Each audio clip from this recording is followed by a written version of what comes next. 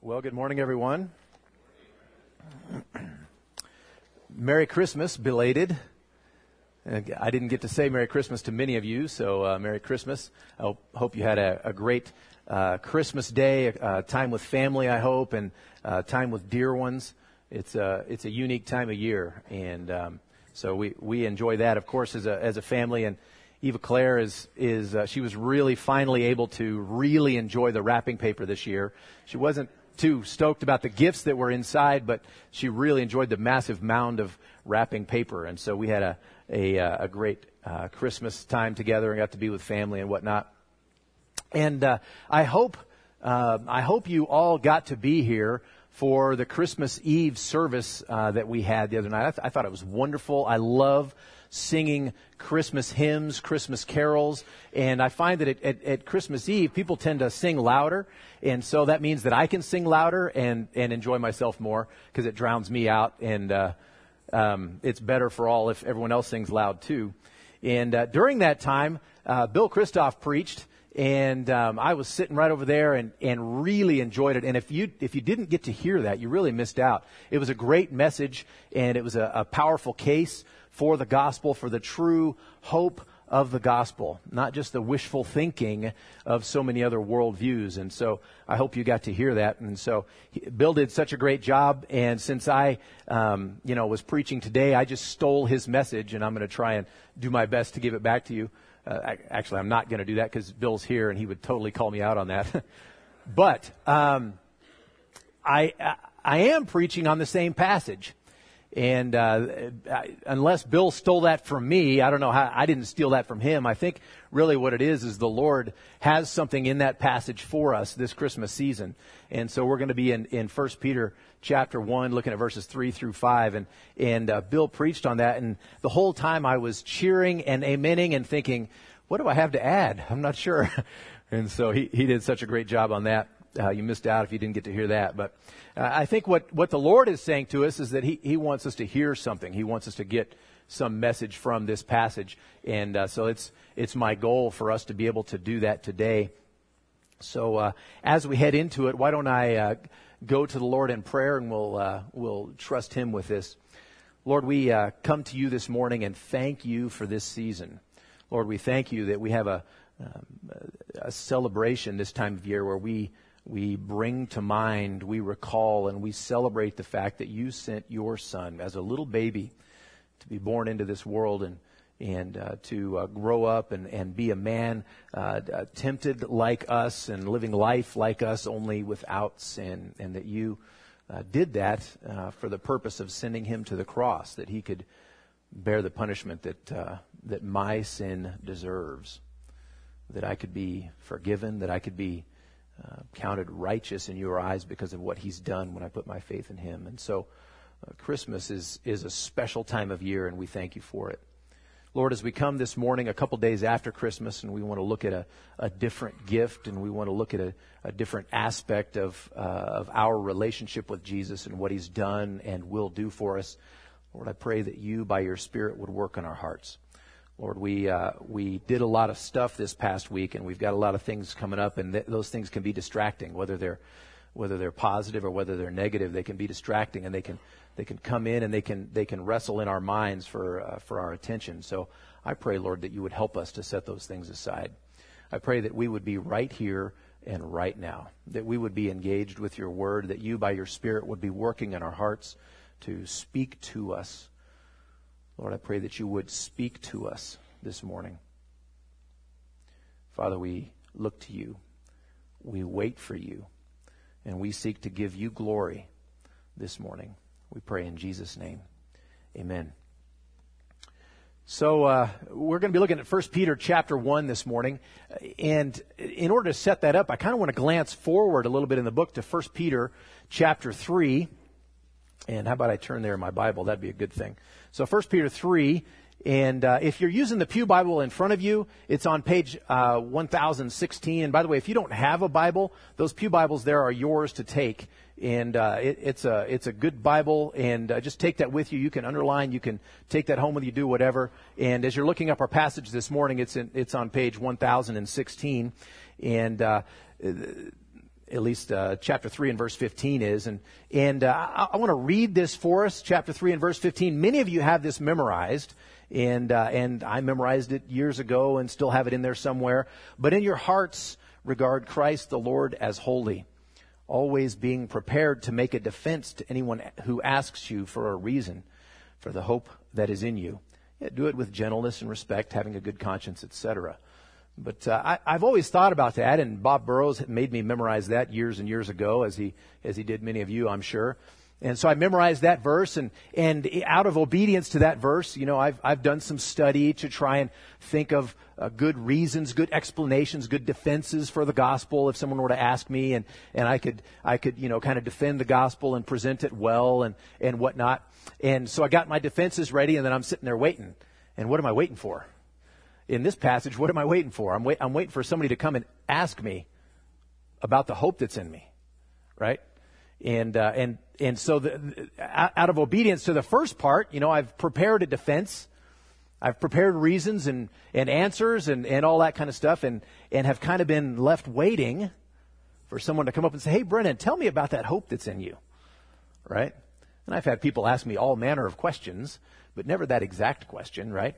And of course, I don't have to just sit on my answers. I can take the gospel to other people, etc. But there's an expectation that Peter seems to have in this verse that people will see something in us enough to want to come and ask, "What's different about you?"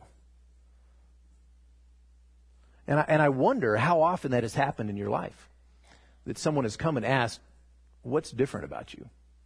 Why are you happy in an unhappy circumstance? Why do you seem to have hope when no one else seems to have hope? Why aren't you dragged down by this circumstance or by this situation or by this relationship like the rest of us?" And so I wonder how often we've had that situation where our hope has been visible enough to other people that they would come and ask questions about it. Well, that's what I want to look at this morning. I want to look at what kind of hope that is. What kind of hope it is that people might look at us and see and want to come and ask questions. We've been going through this series throughout the month of December, and we've been talking about the gift, right? Of course, leading up to Christmas time, we're talking about the gift of Jesus, right? And God planned it beforehand, and then, you know, it's unmatched, and it's pristine, and it's a beautiful gift that we have in Jesus, right? Well, now Christmas is done a couple days ago, right? So we're looking forward a little bit more, and so we're looking to a future gift that He's going to give us. And so what is this gift? And I want us to dig into the gift and the hope that comes with it and all of that. So we're back, flip back one page to 1 Peter chapter 1. And we're going to go over these verses 3, 4, and 5. And again, these are the ones that Bill preached on so well the other night. "Blessed be the God and Father of our Lord Jesus Christ. According to His great mercy, He has caused us to be born again to a living hope through the resurrection of Jesus Christ from the dead, to an inheritance that is imperishable, undefiled, and unfading, kept in heaven for you, who by God's power are being guarded through faith for a salvation ready to be revealed in the last time." And so first of all, I want to talk about a living hope, the gift of living hope that we run across in these verses. I love how it says there, "Blessed be the God and Father of our Lord Jesus Christ. According to His great mercy, He has caused us to be born again to a living hope." A living hope, not a dead hope, not a dusty hope, not a quiet hope, but a living hope, one that's alive, and it's vibrant, and it's active in your life, and it's visible, and it moves you to do things, and it moves you to stay away from things. It's a living kind of hope, and we're going to look more at that. But first of all, we see that the source of that hope is God's mercy. The source is God's mercy. According to His great mercy, He's caused us to be born again. According to God's mercy. We don't merit God's favor. What do we merit from God? We merit His judgment. We merit His judgment. He's infinitely holy, and here we are, a fallen people, and we choose sin, and we have sin rooted deeply in us, and so we merit God's judgment. But He doesn't act according to that. According to this passage right here, He acts according to His mercy. His mercy toward us. And so instead of showing judgment, He withholds that judgment, and He gives us something that we don't deserve. He gives us favor instead of that judgment that we do deserve. And so that's God's mercy. He's acting toward us. This also tells us that the source, the cause of this hope and His mercy, it tells us that He's the cause of this hope and He's the source of the mercy. God is the cause of the hope. God is the one who gives the hope. God is the source of our mercy. And this is a distinction that's something different, and Bill mentioned this too, something different between biblical Christianity and any other worldview or any other world religion, is that we don't bank on our having climbed the ladder. We don't bank on what we've done. We bank on God's mercy toward us. Everything is dependent upon His mercy. And when I truly bank on His mercy, I don't get any of the glory for that. I don't get any of the credit for that. Kind of sounds like Ephesians 2, right? I don't get to boast at all, because what am I dependent upon, or what am I looking towards, and what am I looking for? Well, I'm looking at His mercy, God's mercy. And if we think about the fact that God shows us His mercy, He does that not because He needed to, not because He needed relationship with us, certainly not because we deserve it, but out of His free choice. He chooses to show mercy toward us, and we just benefit from that. And so out of that, our response is not, good job, Brennan, for choosing Him. It's, amazing God who would show me grace. We respond with joy and worship towards Him. We see the source is God's mercy, and it results in our new birth. According to His great mercy, He has caused us to be born again. That new birth is only mentioned a couple times in the Bible, but it's obvious that it's something that God does. He creates in our life when He causes us to be born again. He regenerates us, if you want to use that word. He puts life where there did not used to be life. He takes you from a state of being dead and makes you alive. He causes you to be born again. You were spiritually dead, and now you're spiritually alive. And this isn't the same as just turning over a new leaf. I remember before I was a believer and I would hear about born-again Christians, and I had no idea what that meant, but probably it was just those who had made a decision to, try something new in their life, or made a decision that this is what they were going to do, and it's like turning over a new leaf, but that's not the way the Bible talks about it at all, right? If we look at the way the Apostle John talks about it in 1 John chapter 3, he refers to it as passing out of death and into life. That's the new birth, out of death and into life. Or even in the Old Testament, when we look at the prophet Ezekiel, in chapter 36 and verse 26, he refers to the same thing when he quotes God as saying, I will give you a new heart, and a new spirit I will put within you, and I will remove the heart of stone from your flesh and give you a heart of flesh, a heart that's responsive. A heart of stone, you could chisel a heart of stone and even make it the right size and shape and everything, but it would never do the job of giving life, of sustaining life, because it's dead and it's unresponsive. And God says, I'm going to take that stone heart that you have, and I'm going to give you a responsive and beating and tender and sensitive heart from me. And so God causes us to be born again. And again, that's the working of His mercy. It's Him deciding to work and change our lives. And it's interesting. I remember sharing the gospel with my baseball coach, actually, my senior year of high school, sharing the gospel with him. And we were trying to talk with him about the gift of grace from God. And that what we do is trust in Christ. We turn from our sin and we turn toward Christ. And that's all that was involved. And his response was, well, I kind of need to get my life in order first. And we couldn't make him understand that really God causes change from the inside out. It's not the other way around. You don't get your life into conformity and then all of a sudden you've made yourself a likely home for God, or a place that He would want to live. It's exactly the opposite. He invades and He comes in, and we are not good, and our life is not in order, and He causes change from the inside out.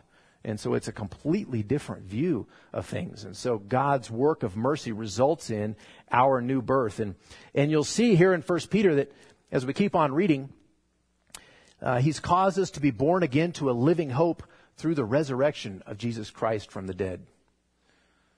Our hope is connected with His resurrection. And as I got to studying this, I kind of was wishing I could do an entire sermon just on this, which, Easter's coming, so that will probably happen. But the hope that we have is almost always in the New Testament connected with the resurrection of Jesus.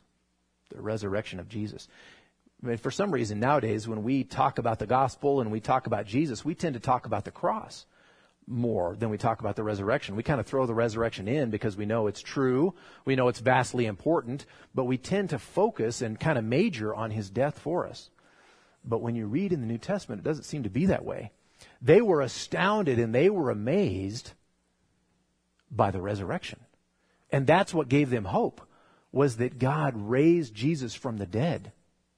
And so you see again and again and again throughout, not just 1 Peter, for sure in 1 Peter, but throughout the entire New Testament, that our hope is connected with the resurrection of Jesus from the dead. And just a little bit of background for those of you who are not, super up on what's going on in 1 Peter. 1 Peter was, Peter wrote this to a people who were undergoing persecution in their lives. They were dealing with great difficulty and people coming against them and the threat of persecution and the reality of persecution. And so their lives were very different than ours. We're relatively comfortable, and we don't usually have to deal with, real kinds of persecution. We might have some harsh words said, or we might have something a little bit stronger. But in his day, the people he was writing to were very vulnerable, and they knew that vulnerability. And so when Peter writes to them and he talks about this hope because of a Jesus who was resurrected, when their very lives were in danger, how much more encouraging would the resurrection of Jesus be if you knew that your own death, because of your faith, premature death, was imminent, was possible, it could very likely happen. And so Peter writes about the resurrection to give hope that, you may die for your faith, but God raised Jesus from the dead, and He will raise you from the dead too. And there's real hope in there. There's a hope that maybe doesn't resonate with us quite the same, usually, in our circumstances. And it had a special power for his hearers. And Paul talked about the same thing, about this resurrection, the connection between the resurrection of Jesus and the hope that we have when he was writing in Romans chapter 6. He said, if we've been united with Him in a death like His, we shall certainly be united with Him in a resurrection like His.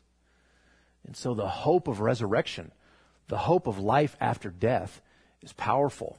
And Paul says it again in 1 Corinthians 15, for as by a man came death, by a man has come also the resurrection of the dead.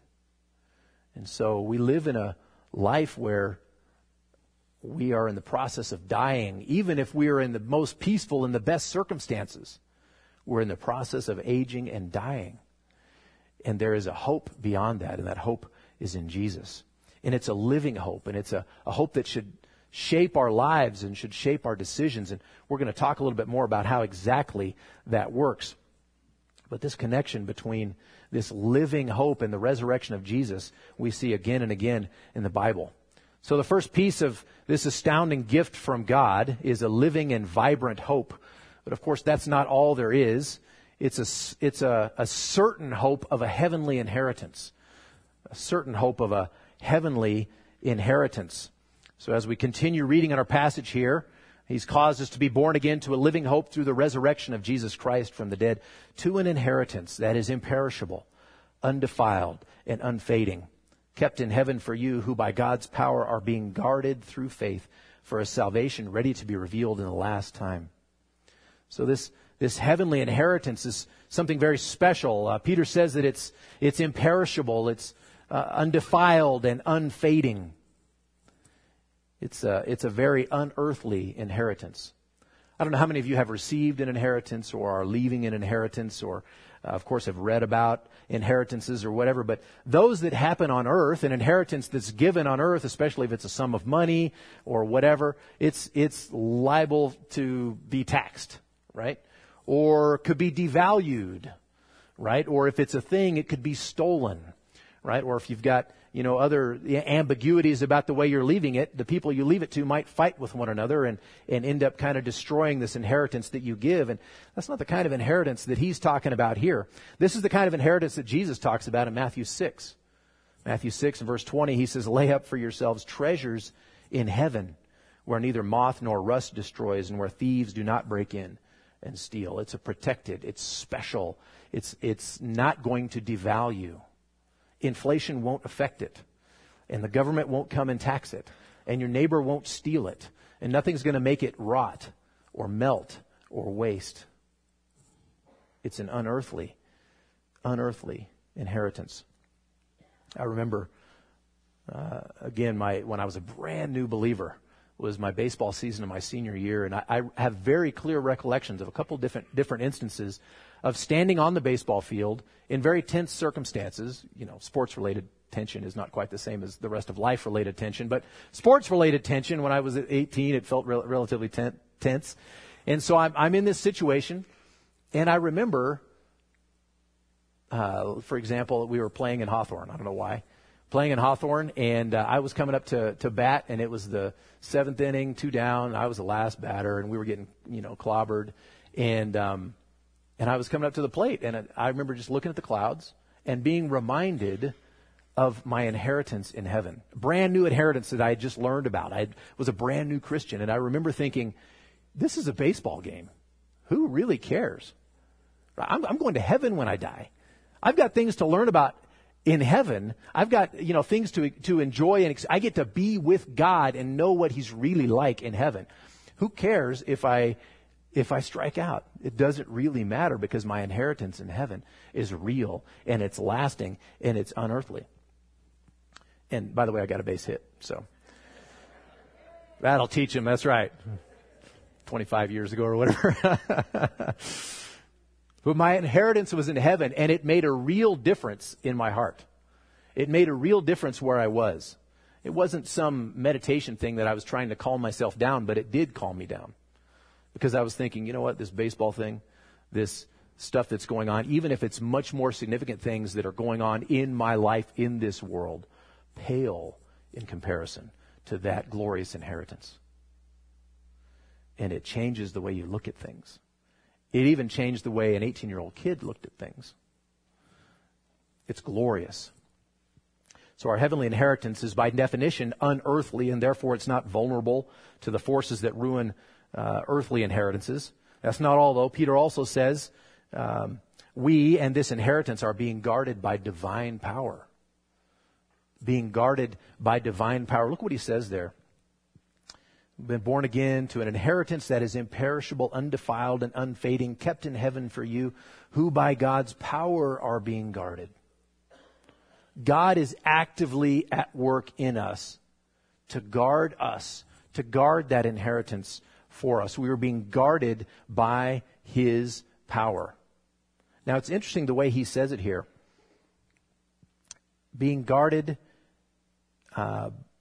who by God's power, verse 5, are being guarded through faith for a salvation ready to be revealed. Being guarded, so by God's power, we are being guarded through faith. So you've got a couple of different things that are working on us.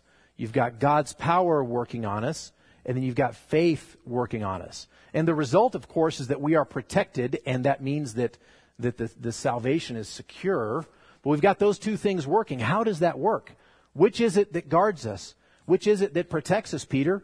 You said both. You said the power of God is working, and you said that our faith is working to protect us, to keep us guarded in, to keep us locked into that salvation. Well, it's not an either-or question. Biblically speaking, even the faith that we have, if we look back at Ephesians chapter 2, even the faith that we have is God working in us. It's a gift from Him. And so God's power is working through the means of our own faith as we trust in God. And He encourages that trust. And He locks us into that faith. And so we continue to trust Him, and He continues to work. And we trust Him because of His work in our lives. So it's not as if I have to generate this faith. I have to figure out what the formula is, press all the right buttons, or do the right things to have this faith, to gin up this faith so that I'm locked in with God. No, God Himself is at work, even in my own faith, to keep me locked into this salvation. If you doubt me, flip back to Ephesians chapter 2. Even if you don't doubt me, flip back to Ephesians chapter 2. I've referred to these verses a couple of times. Ephesians chapter 2, starting at verse 8. And again, this is on page 976 if you're using a Pew Bible. For by grace you have been saved through faith. And this is not your own doing, it's the gift of God.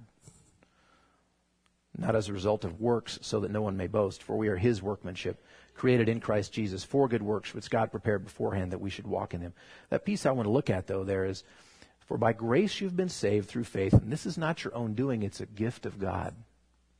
So even our trusting in Him, that whole process there is a gift from God, and that locks us in. And that makes it so Peter can say here in chapter 1 that you are being guarded by divine power and through your faith. God is working in that to keep us. And so the result is we are guarded.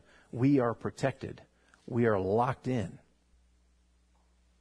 We are locked in, which brings us to this point C here, our salvation, which is secure. A secure salvation.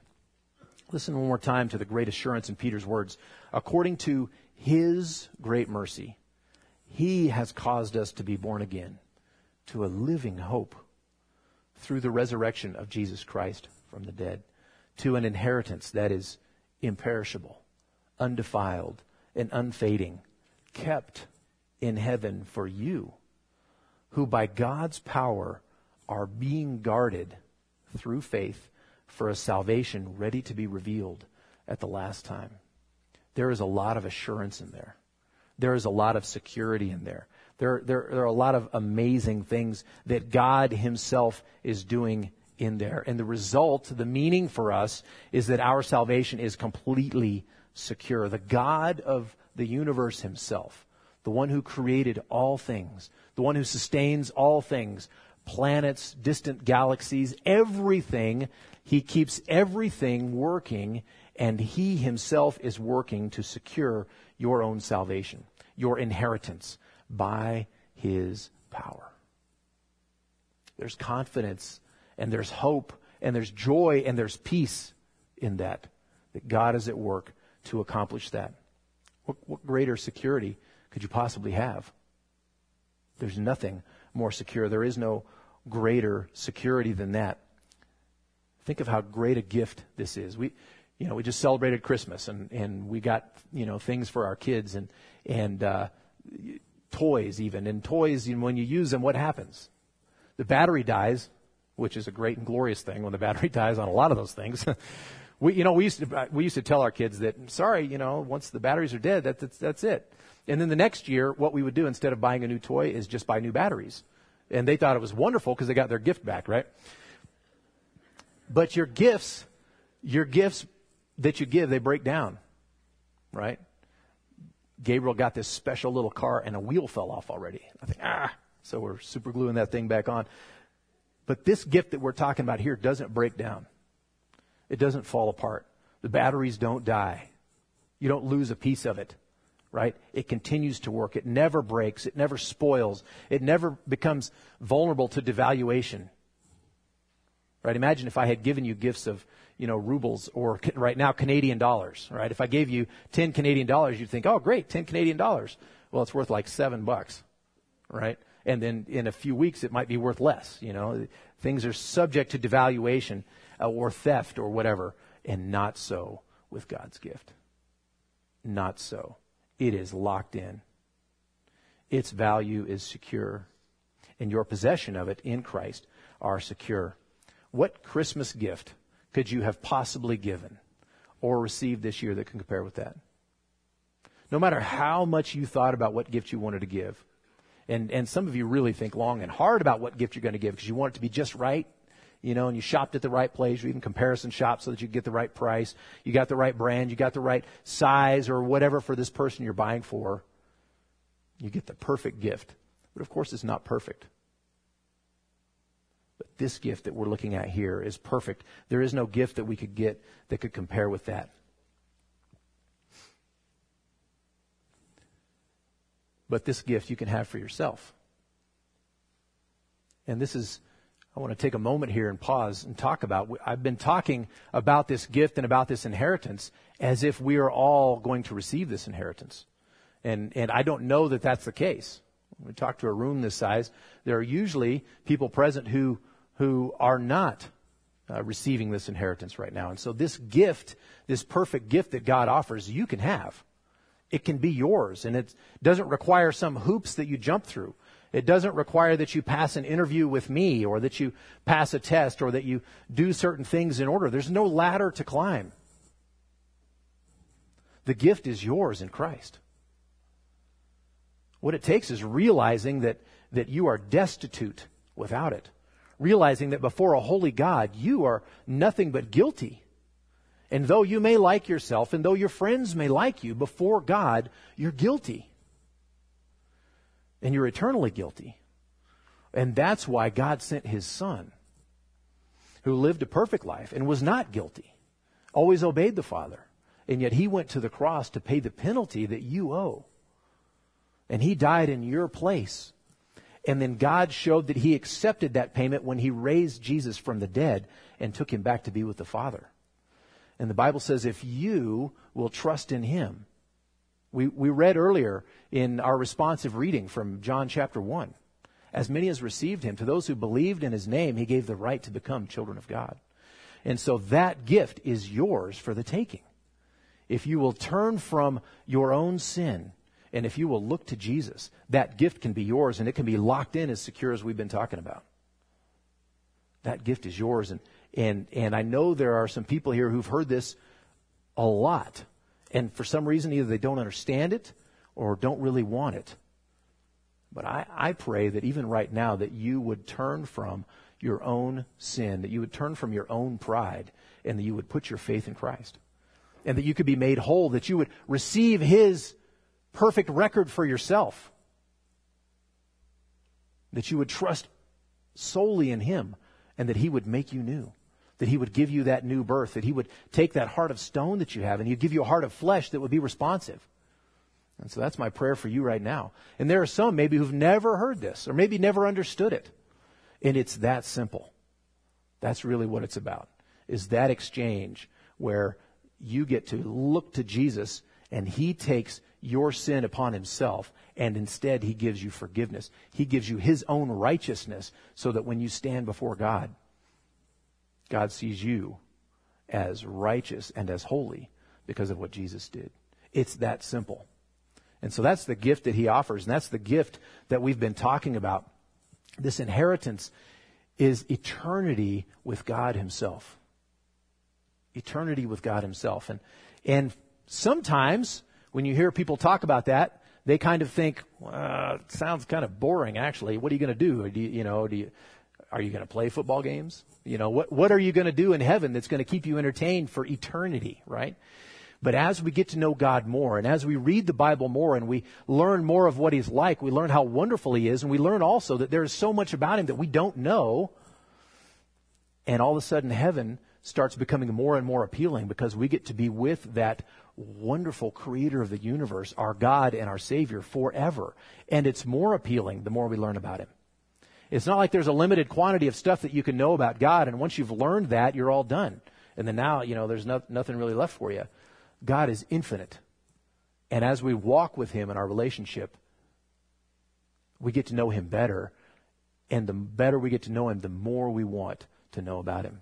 And that's what heaven is. Being with Him forever. And let's look finally here at the gift of Jesus' second coming. The gift of His second coming. And I put this on there. I had one motivation to begin with, and the more I studied this, the more I realized The New Testament is consumed with this concept of Jesus coming back. They were amazed by it. They were stunned by it. And so you can read, point A there is the blessed appearing, right?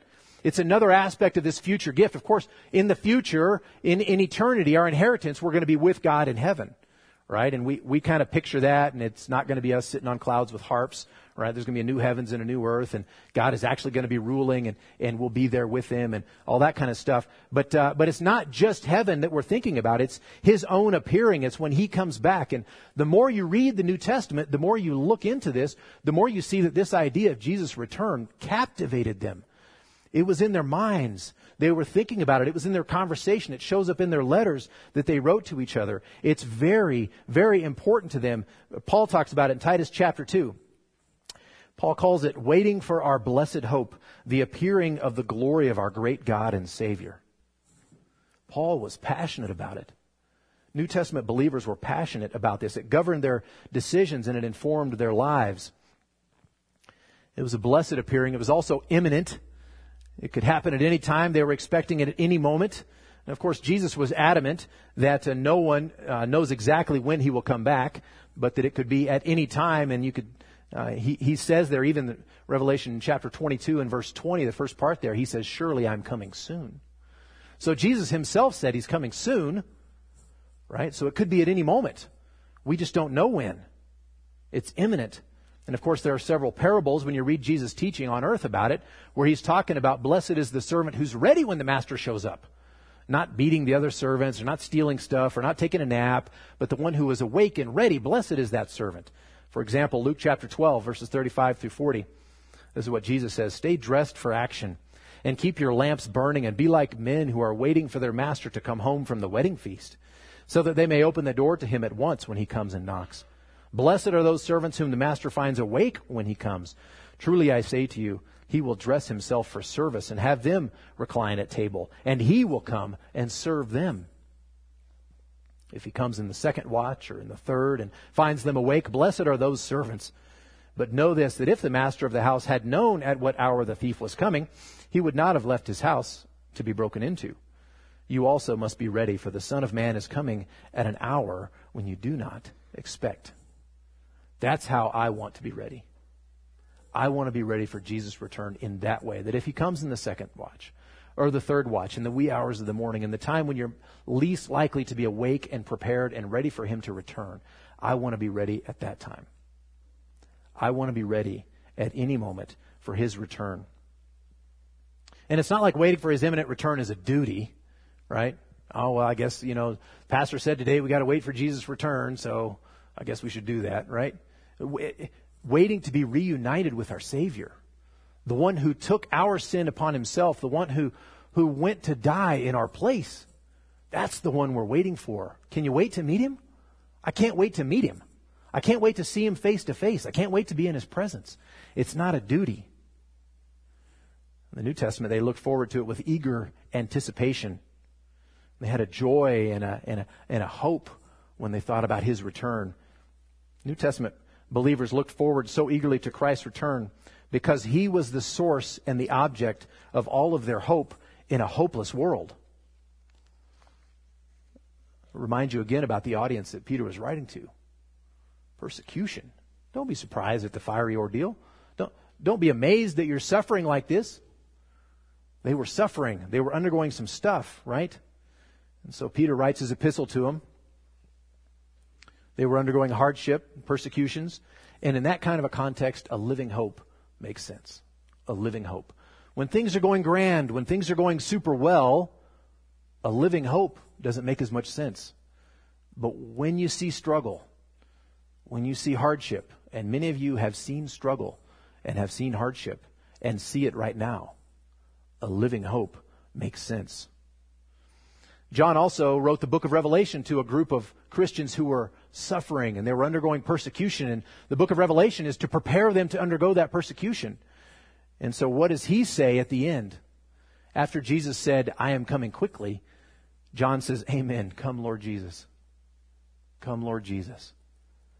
I had a conversation with an acquaintance of mine who had undergone impossible hardship. And we were talking about the Lord's coming. And I noticed in myself a little bit of a pause about how excited I was for Jesus to come back. And this person was right on it immediately. Right now, Lord, right now. I want it right now. Come now. I'm done suffering. I'm done dealing with this. And that's the proper perspective to have. In our family, we pray for Pastor Saeed, the pastor who is in Iran. He's an American. He's in prison, has been for a number of years now. He has a wife and 2 kids who live in Idaho, and he's there purely because of persecution. And so we pray for him regularly, and we pray for other persecuted Christians around the world regularly. And I imagine, as I was praying, we were praying on Christmas Eve, and we were reading through a little book together and praying together as a family, and I was thinking about Pastor Saeed. It would have been the wee hours of the morning in Iran, Christmas morning. Freezing, beaten, bruised, getting very poor medical treatment. And it's Christmas morning. And my family snuggled together warm on the couch. Nothing wrong with being snuggled together warm on the couch. But I thought, for Pastor Saeed, this living hope would have power. Imagine how he wants Jesus to return. Now, Lord, now. Now, I don't want to go another minute without my family. I don't want to go another minute suffering like this. Now, Lord, I want to be with you now. It would have different power. And of course, his perspective is the better perspective than mine. Than mine that kind of waits, because there's some stuff I'd really like to accomplish before you get back, Lord. There are some things I'd like to see, Lord, before you come back. Some things I'd like to do. As if those things are significant or relevant in light of being in Jesus' presence. They're not. At the end of his life, the Apostle Paul said that the crown of righteousness will be given to all who have loved his appearing. So 2 Timothy chapter 4, to all who have loved his appearing. I love that. I love that passage. In many ways, loving his appearing is the core of the Christian life. It means he's our greatest treasure, and we can think of nothing more important than being in his presence. This passionate priority keeps us from sin. If we were loving his appearing, it would keep us from sin, because we don't want any lesser thing or pleasure to come between us and our top priority, who is Jesus. Nothing. What else do we want to come in between there? Nothing. If we thought this way, we would be so excited about seeing our greatest treasure face to face and at any second that we wouldn't even want to waste the time that it takes to sin, much less do the thing that's offensive to him. You see that? That's powerful. If we wait for him in that way, if we long for his return, if we're eagerly anticipating, expecting, looking forward to, can't wait for Jesus to return, it would change the way we think. If we had the imminent return of Christ on our minds and in our prayers more, we would be much more motivated to take the good news of the gospel to unbelievers around us. Because it could be at any moment. And we want it to be at any moment. And I want you to come with me. And I want you to come with me. It would motivate us to take the gospel to them so that they could have a chance to be reconciled to God before it's too late. Imagine how that would change the face of our evangelism. That conversation you've been putting off, I'll talk to him when the time is just right. Or when things aren't quite so tense. Or when I figure out how to do it. Or it would change our evangelism. It would give an urgency to it. This teaching is a challenge to me, and it's a challenge to us. What are the things that we do that demonstrate that we would really rather that Jesus took his time in returning? Because I've got this thing to do. Or I really want to see this happen first. As if that's more important than Jesus and being in his presence. Or do we really passionately want the Lord to return right now so that we can be with him, our greatest treasure, immediately? Immediately. Can we say with the Apostle John from the bottom of our hearts, Amen. Come, Lord Jesus. I want that to be my passion. And I want that to be our passion. That we would so long for his return, that it would change the way we look at life, the way we think about the gospel, the way we think about unbelievers around us, the way we think about temptation, the way we think about the priorities in our lives. That we would so long to be with him, our greatest treasure. That's my desire, and that's my prayer for us. I really think this is right at the heart of walking with Jesus. We want to be with him, and I want to be with him. Amen. Come, Lord Jesus. Let's pray.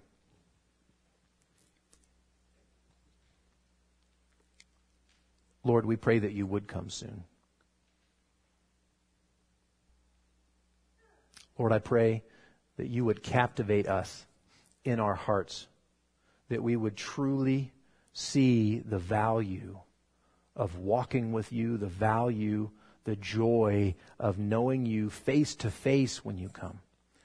That we would long for that, that we would think truly about our lives and about our sin and about the forgiveness that we have in Christ, and that we would so look forward to seeing you face to face, that it would govern everything that we do. All the plans that we make, all of the decisions that we make, all of the things we undertake in our lives, all of the relationships that we have, the words that we speak, the things that we read, the things that we watch, the way we live our lives, that we would be governed with an expectation, with a desire to see you now, and now, imminently, immediately. Lord, I pray that you would do that. I pray that you would work in us to change us that way. Work in me to change me that way, Lord. That I would long for your presence that way.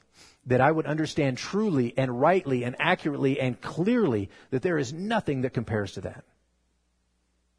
Motivate me that way, Lord. Thank you for that gift.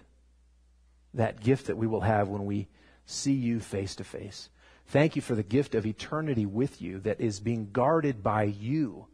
The power of God is guarding that for me. I praise you for that. Lord, as we go out, don't let us forget this. Remind us when we're eating lunch and when we're doing anything else today or tomorrow as we encounter hardship or difficulty or temptation. Help us to think clearly about the return of Jesus and about the true value of being in your presence. Pray that you would do this by your Spirit. Amen. Come, Lord Jesus. God bless you. You are dismissed.